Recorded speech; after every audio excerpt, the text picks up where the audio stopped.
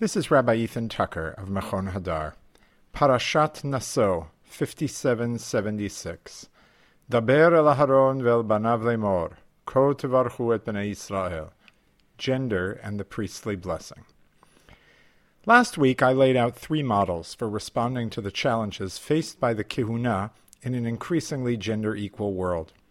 I framed my analysis for an audience that is deeply committed to the substance of Torah and process of halakha, while also invested in the correctness and necessity of the cause of gender equality.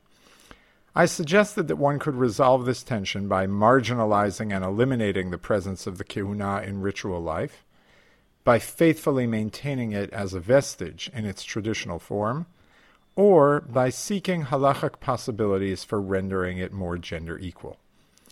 This week I'd like to explore the third model with respect to Birkat Kohanim, the priestly blessing traditionally offered by the Kohanim in the context of the public Amidah. It's clearly possible to find ways to evade Birkat Kohanim altogether by picking up on and expanding the Ashkenazi diasporic tradition that sharply limits its performance and sees no real obligation to hold the blessing at any given time in particular.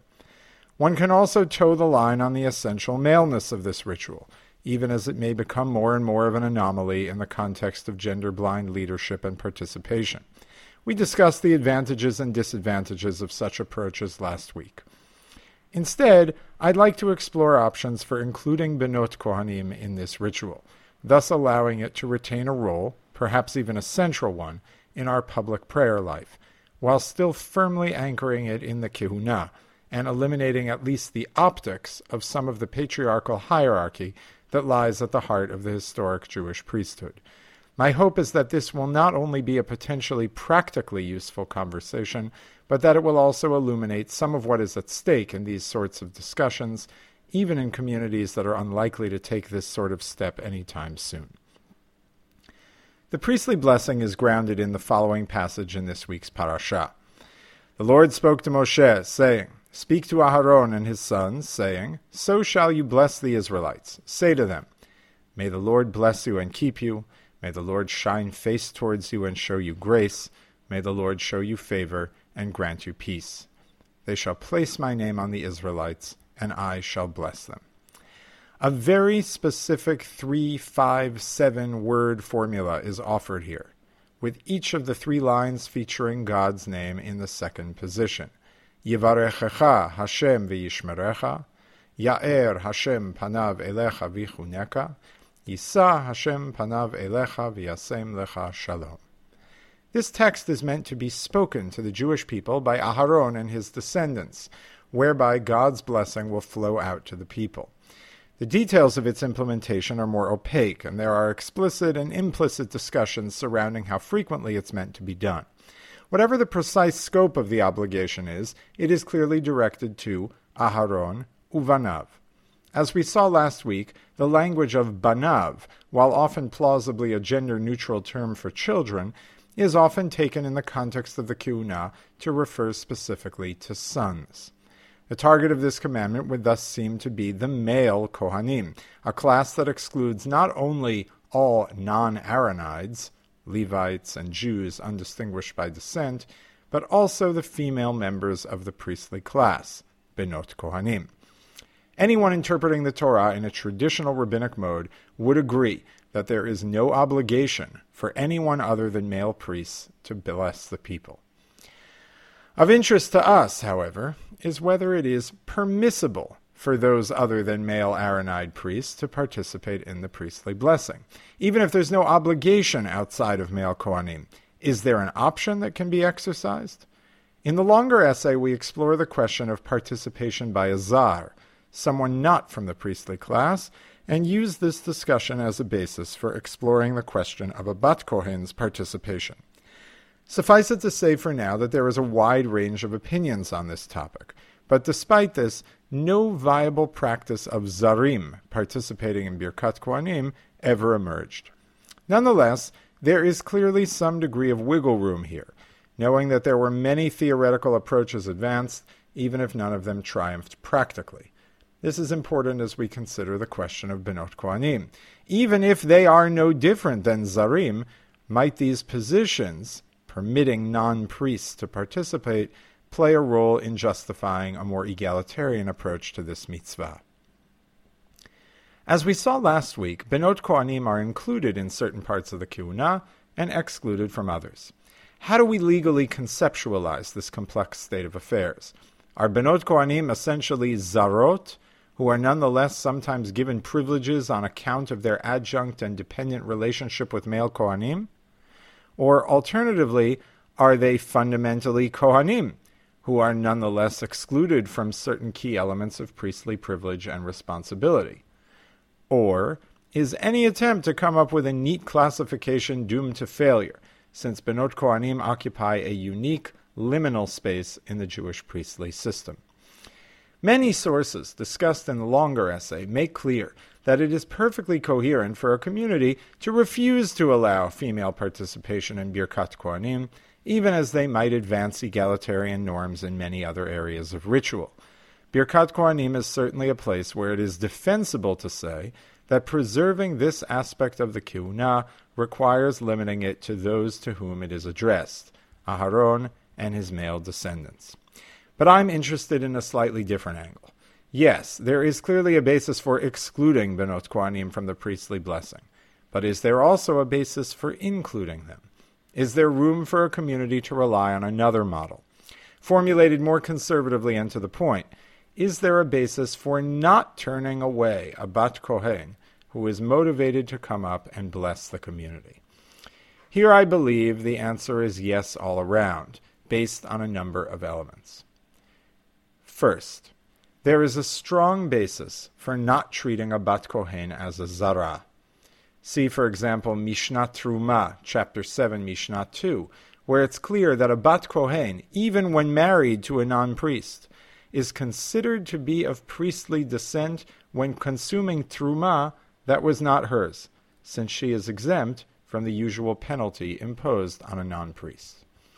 Second, the language of Daber el Aharon ve'el banav need not be read here as excluding Benot Kohanim from joining in, as is shown by, for example, Tosafot on Psachim 49a, where they apparently don't see the phrase banav in another context to be inherently gendered.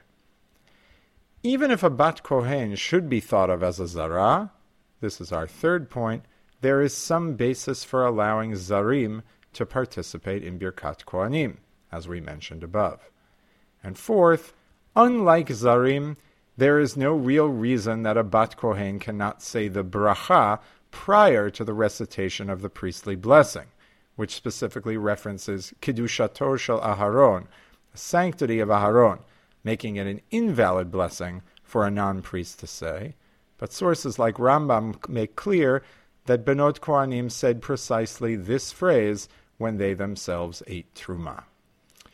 All of this paves the way for an argument that takes advantage of two axes of doubt, known in rabbinic literature as a sfeik sfeika, and explained earlier in greater depth in our essay on Chayei Sarah. This kind of argument here would minimally make the modest claim that Benot Kohanim who wish to offer Birkat Kohanim need not be discouraged from doing so.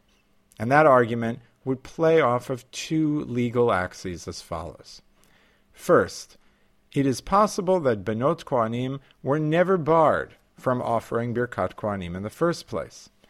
They're not Zarim in the full sense of the term, and their lineal sanctity distinguishes them from non-priests in significant ways in the context of a number of key halachot.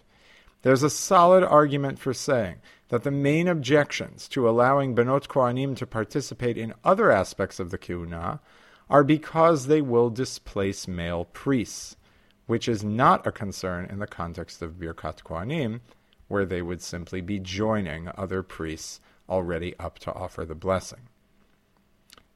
Second axis is even if all of that is wrong, and Benot Kohanim should be treated like Zarot for the purposes of Birkat Kohanim, it may well be the case that a Zar can indeed offer Birkat Kohanim, at least in certain contexts. And those two claims are explored in greater length in the longer essay. As in all cases of a sfeik sfeika, one would normally not rely on either piece of the argument on its own. If there were an unequivocal, absolute prohibition on the participation of a zar in Birkat Kohanim agreed upon by all, then the argument for a Bat Kohen's inclusion based on the first argument here might well be insufficient. And we would certainly not simply allow a zar to participate in Birkat Kohanim based on the second argument here. But with the two of them combined together, there are enough combined arguments to create space for the Bat Kohen in the context of this ritual without overly redefining the parameters of the Kehunah. Again, even if one would still be hesitant to adopt this argumentation in order to actively encourage the participation of Benot Kohanim, I think it is certainly sufficient to allow those who take the initiative to continue to do so. And again, for those interested in the practical aspects of this argument, I urge you to read the longer essay with its much greater detail and documentation. The Kehunah is a patriarchal institution with a deep past.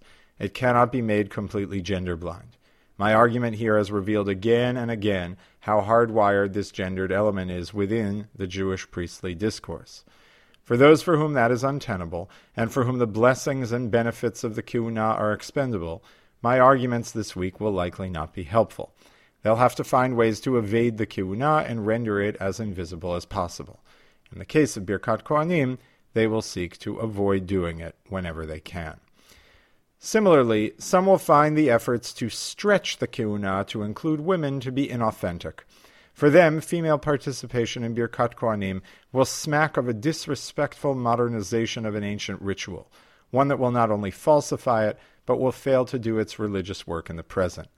They, even if they are sympathetic to more egalitarian ritual, will suffice with a vestigial patriarchal practice in these areas, even as women attain greater heights and prominence in leadership of other aspects of the community.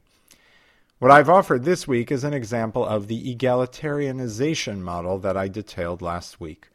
Many of us who are deeply attached to the ongoing vitality of Torah in general, and the Kehunah in particular, are reluctant to find ways to evade mitzvot that can be fulfilled.